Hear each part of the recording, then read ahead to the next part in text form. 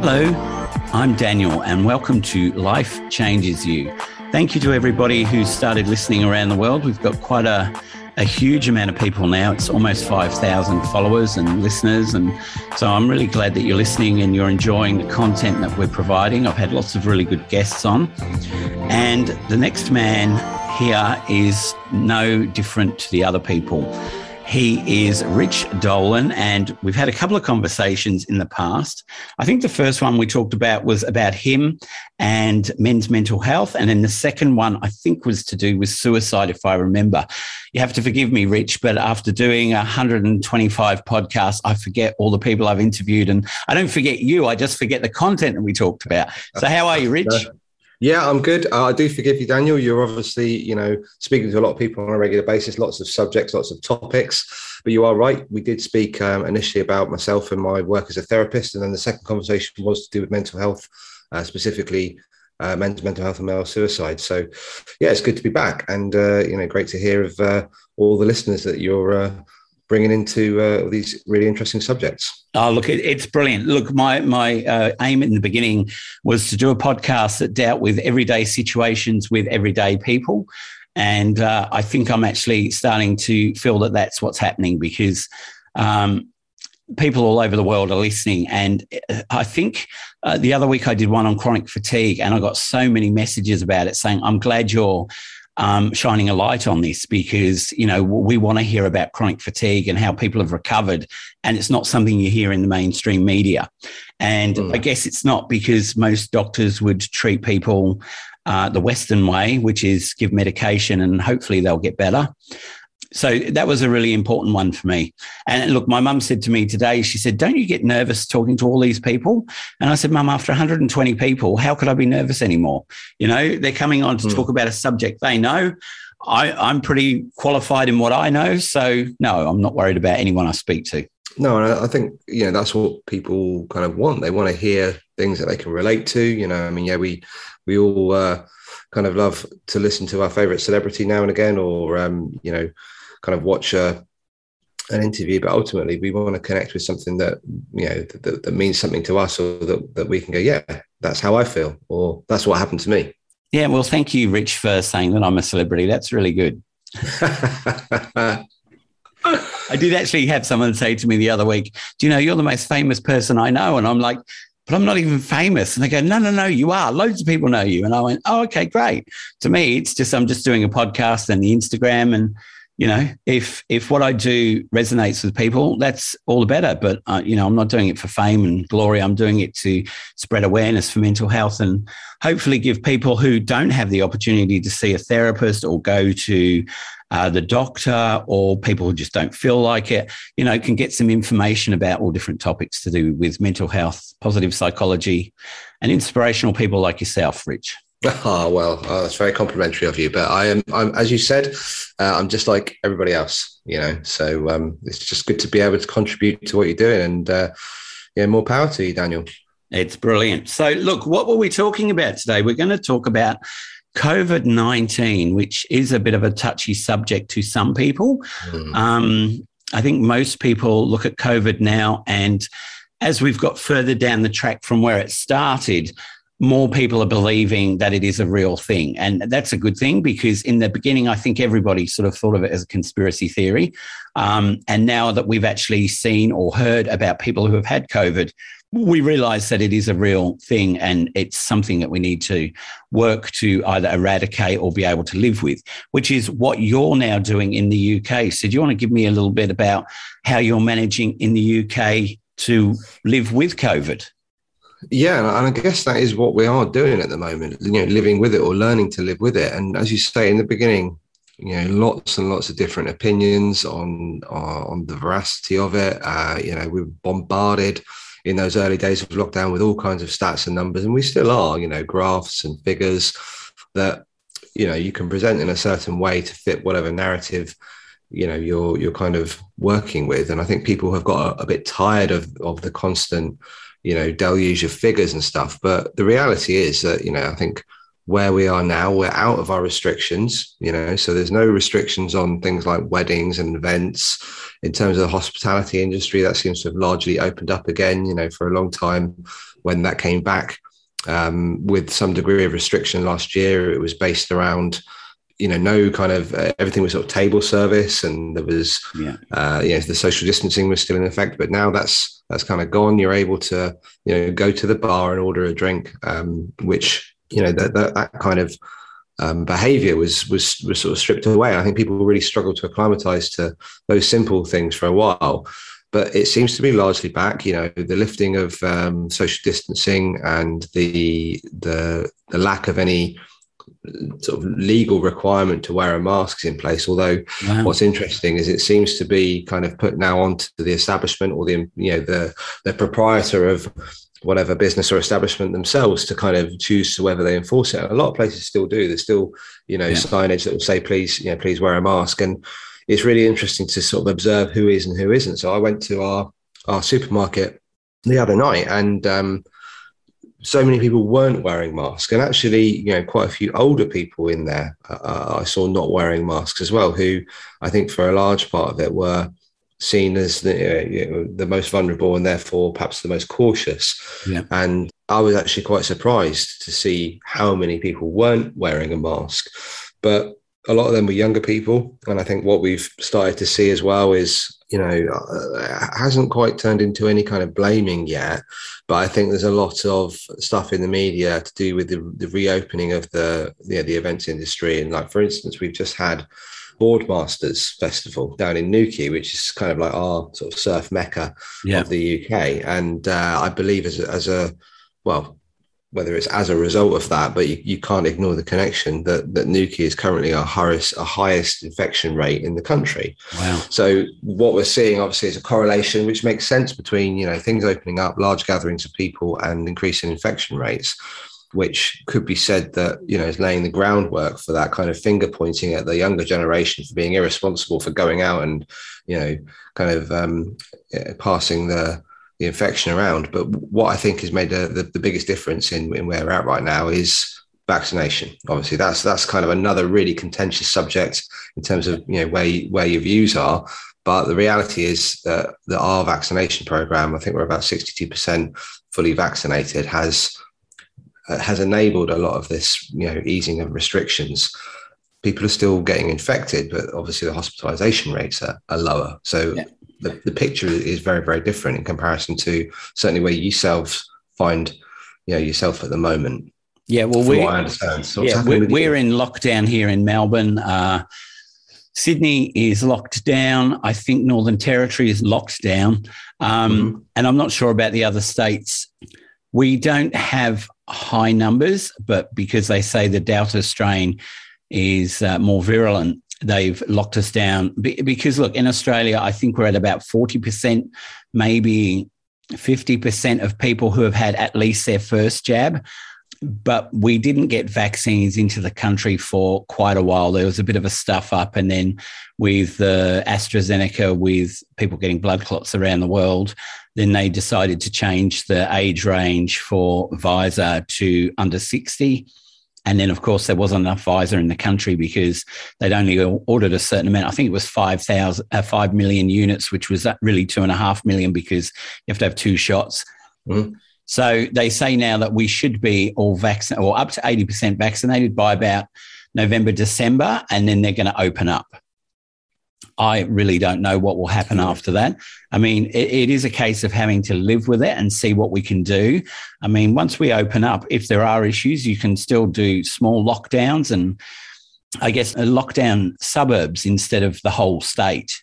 If a break comes, like you're saying with, was it Newquay? Yeah, it's really interesting to see that because obviously no action's been taken and it's not necessarily been articulated that we've hit into any kind of danger zone. But I think what will be the litmus test for us is when the weather starts to change. I mean, our summer hasn't been great, certainly in comparison to last year, but traditionally winter, obviously cold, wet, dark. We have, significant challenges each year with winter flu. Yeah. Now, last year, you didn't hear about that at all. So obviously the way in which COVID deaths are recorded, certainly unless it's changed or my understanding is incorrect. I think the way that they were recording a COVID death was that anybody that dies within 28 days of a positive COVID test, it would go down as COVID. Now, right. I think,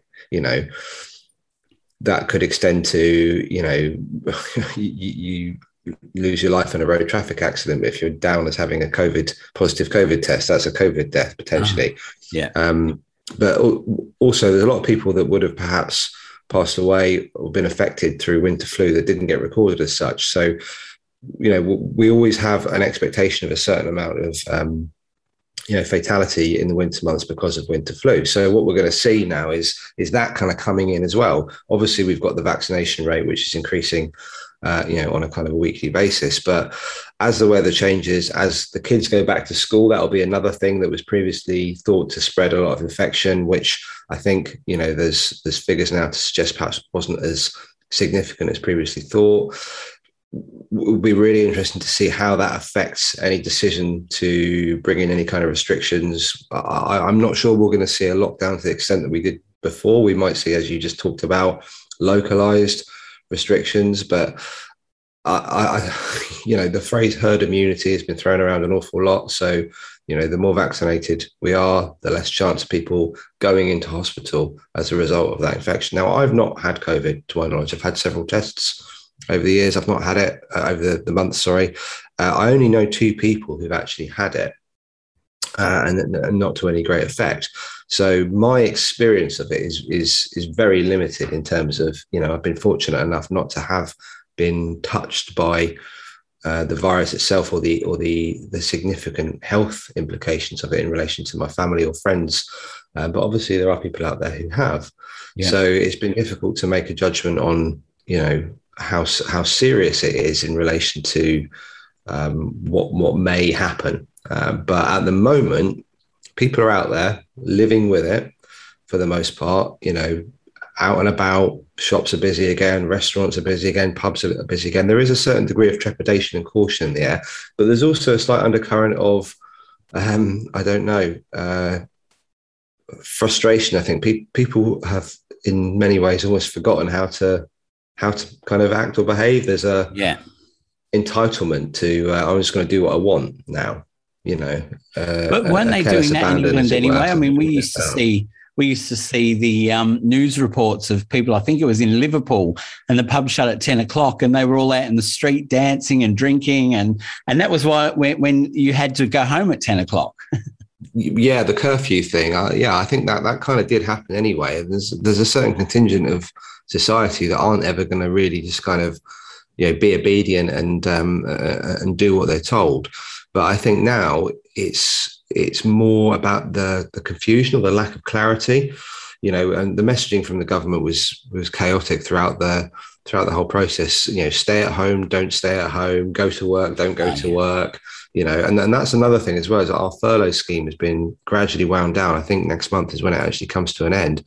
So, people are being kind of encouraged to go back to the office. Some employers are still very much insisting that people work from home. And I think that, the emergence of what they're now calling hybrid working, it is a thing. And I think really what's driving that is probably the business critical element or the financial element as to, what employers want. And there are some that are conscientious that are more invested in kind of, keeping their employees safe. But, the kind of the safety measures perhaps feel like they've sank into the background a little bit. And, this living with COVID mentality is sort of developing, but how that's going to affect or how that's going to work when, as I say, the weather changes and traditionally we see an increase in flu and respiratory illness anyway.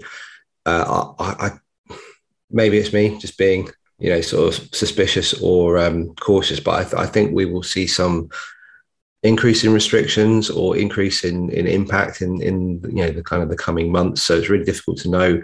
We may well find ourselves back in a situation like you're in now, Daniel. Yeah. Look, and how is that for you guys? How is it affecting people over there? The in and the out. Look, well, it's affected everybody, and I guess no one wants to be in a lockdown. I must admit, this is the first time I've actually found it quite draining. Even though I'm an essential worker, so I can work during the day, I'm allowed to go and see my mum because she's elderly and needs some help with her Parkinson's.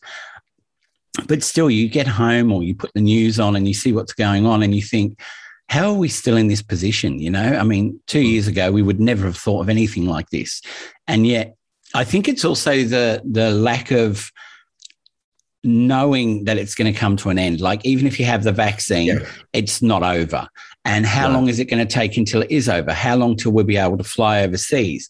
I mean, we were told last year, oh, you'll be able to fly this year. And obviously now we can't fly because we're all in lockdown again. But when will that actually happen? Will it happen next year, or will it be that the year after is when we can fly out? I mean, there's a lot of unanswered questions, and I feel really badly for the people who aren't able to work in any capacity. For example, the government pays, if you do more than 20 hours a week, they give you $750 in your pocket, $750. And that sounds okay. But if you think a lot of people would probably be earning, say, $1,000 to $1,500, either before or after tax, well, $750 is just that little bit shy of you being able to continue your life. And if you're someone who's got a mortgage on a house, you've got a few kids, you know, you've probably stretched your budget that little bit too far anyway. And now you're in a position where you're losing $250, $350 a week. How do you actually make the little bit you've got left pay your mortgage? And you can put your mortgage on hold and then pay it later. I don't really know how it works, but I would presume they'd still be charging you interest on if you were to be able to withhold your payments for 3 or 6 months. And there's all the other things, you know, like buying hand sanitizer, more paper towels and gloves and masks and stuff like that. So there are, even though they're not huge costs, they're extra costs to your weekly shopping budget every week, because you need to have clean masks, you need to have hand sanitizer. If you've got 3 kids, you have to buy 3 little bottles. I think they're about $4 each. So, you know, these things mount up if you're losing $200 or $300 a week. I have a few friends who aren't working. I have a few friends who are working. I have some friends who COVID has been a godsend to. You know, it's actually push their business up higher. I mean, from my point of view with the podcast, I think that having people at home allowed people to go online and have a look at what things were on there for podcasts. Luckily, a lot of people have hit across mine, which is to do with mental health, positive psychology. And I think that's where I've got probably quite a lot of people. And because I've seen a big increase in the last 6 weeks, I wonder if it's because in Australia specifically, Sydney and Melbourne being in lockdown, are people at home thinking, God, what can I listen to that might buck me up, make me feel a bit better about my life? Yeah. Having said that, though, in last month's figures, I had 2,940 listens in America. And they're sort of in the middle like us, aren't they? They're not in a lockdown, but they're having a lot of cases. I think COVID is one of those things that we can theorize about a lot, but no one really has a concrete way out of it, do they? We're learning to deal with it and learning how to get out of it. Yeah, and I think the learning to live with it thing is, is really prescient, because it's not whether it goes away or not, which it's not going to do. The kind of the imprint on the psyche, of this generation that's lived through it, it is going to be forever there. It's a footprint. And I think also with that is that now we've lived through it. When we do get through it, to whatever extent that is, people are still going to have in the back of their mind, is that ever going to come back? Is there going to be a worse one than that? Is there going to be another one that's same? Because, we've had things like SARS and bird flu, swine flu. They might be SARS, I can't remember. But they were sort of like, oh, they're going to be awful, and then they disappeared. But we've never seen something like this. And I think everybody who's been through it in the last couple of years, for quite a long time, they're still going to have it in the back of their head. What if that comes back? Yeah, and I think the reality of it is that what we have all collectively experienced is, to some degree, is trauma. On a scale of which has never been never been seen before. So we've all been, whether we've been physically affected by it, from a health perspective or not, we've all had our lives affected by it in some way. We've all been touched by it. We've all had our civil liberties, restricted. We've all had access to things that we take for granted, whether it's, kind of just sort of recreational aspects, or even just our family members, being able to fit. There was a large kind of portion of the time when the inability of people to see their parents, or to hug their grandparents and that kind of thing, we've been stripped of the basic things that humans need. If you think about Maslow's hierarchy of needs, definitely that intimacy, that belonging, that sense of connection, for many people that was taken away.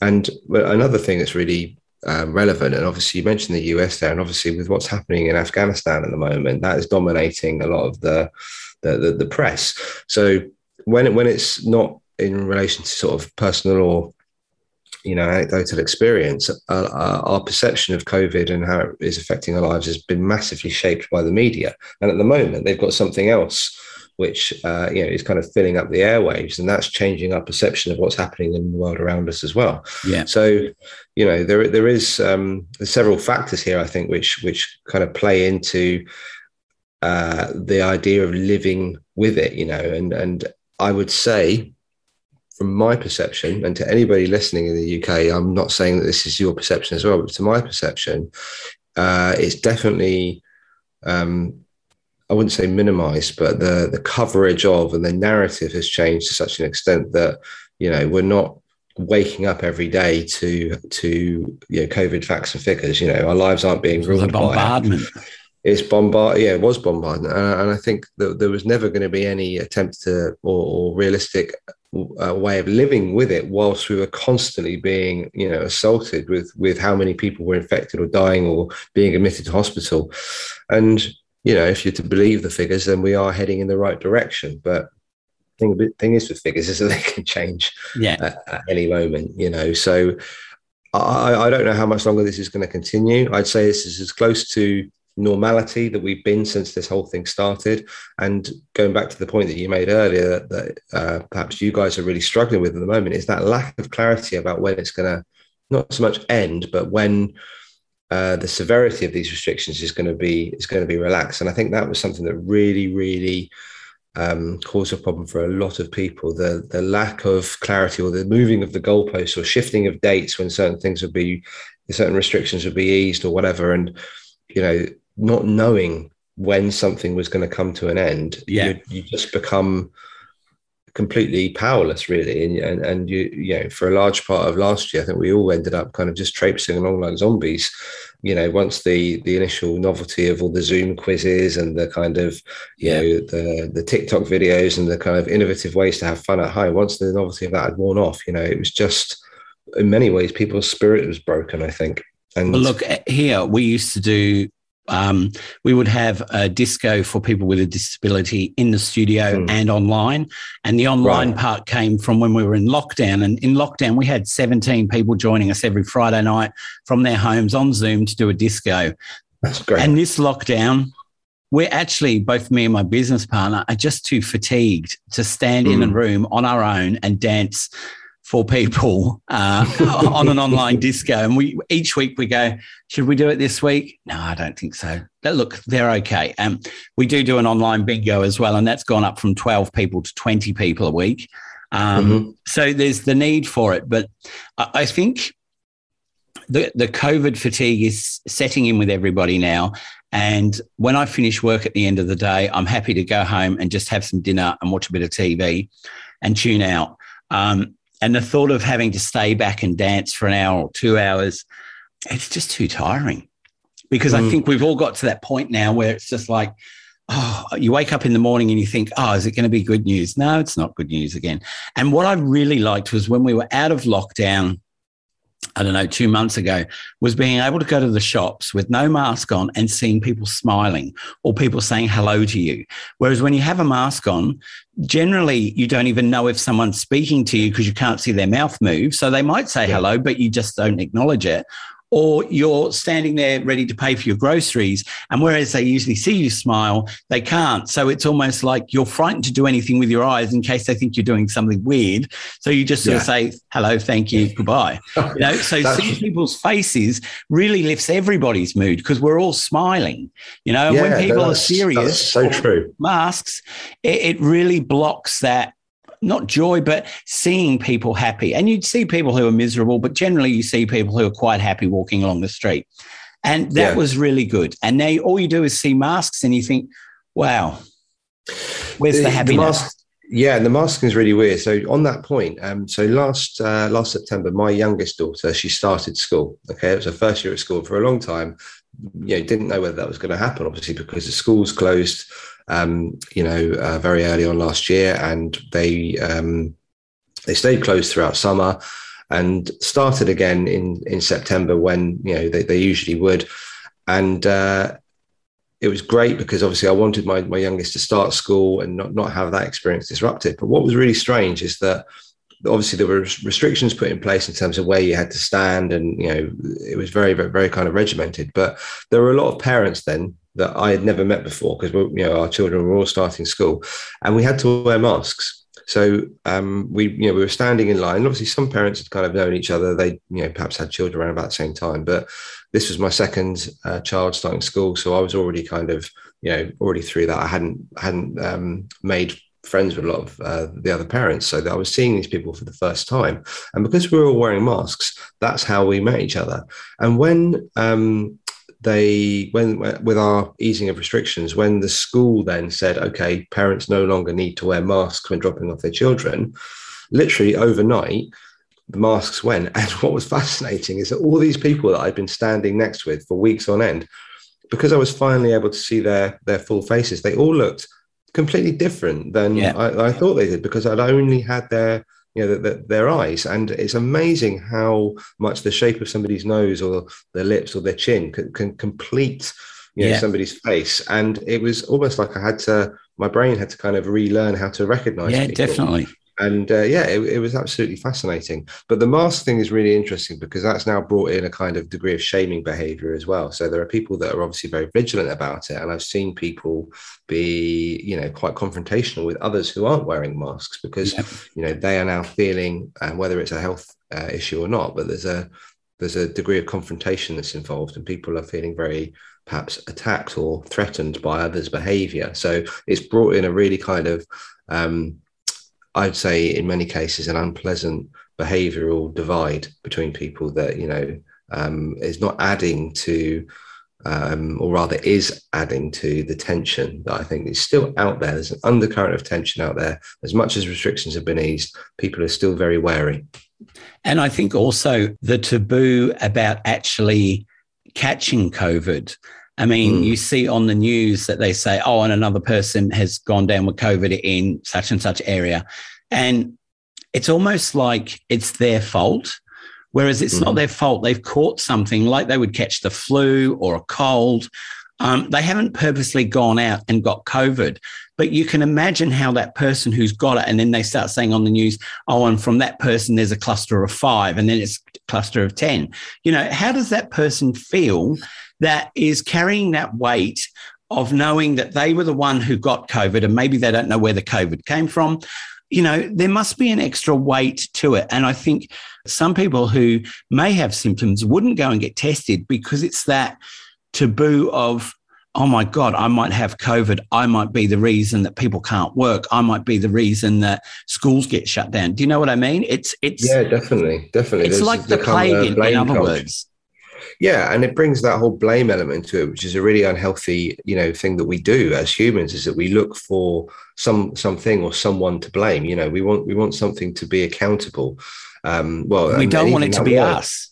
We don't want it to be us, and we want somebody else to be held to account or to be punished for it in some way.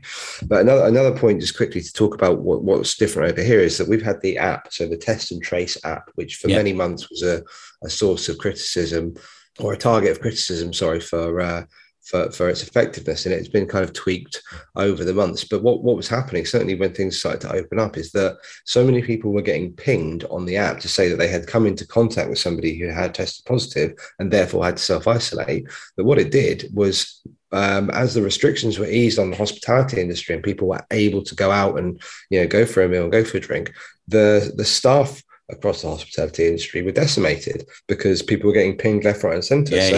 You then had a lot of people who were getting very, very, aggressive because bookings were being cancelled, or the wait times at a restaurant or a pub were being increased because they just didn't have the staff, and people were angry because they waited months and months to be able to go out and do what they considered to be their unalienable right to go and socialise and have a meal. But then they were taking out their anger and frustration on essentially people that are working minimum wage jobs in not very great conditions.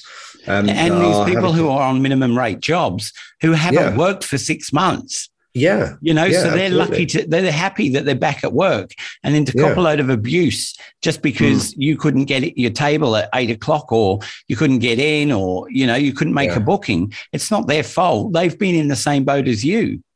Yeah, and that's definitely prevalent. And I think there's been a few articles around that recently, and it's sad to see, because there is still a lot of anger out there. People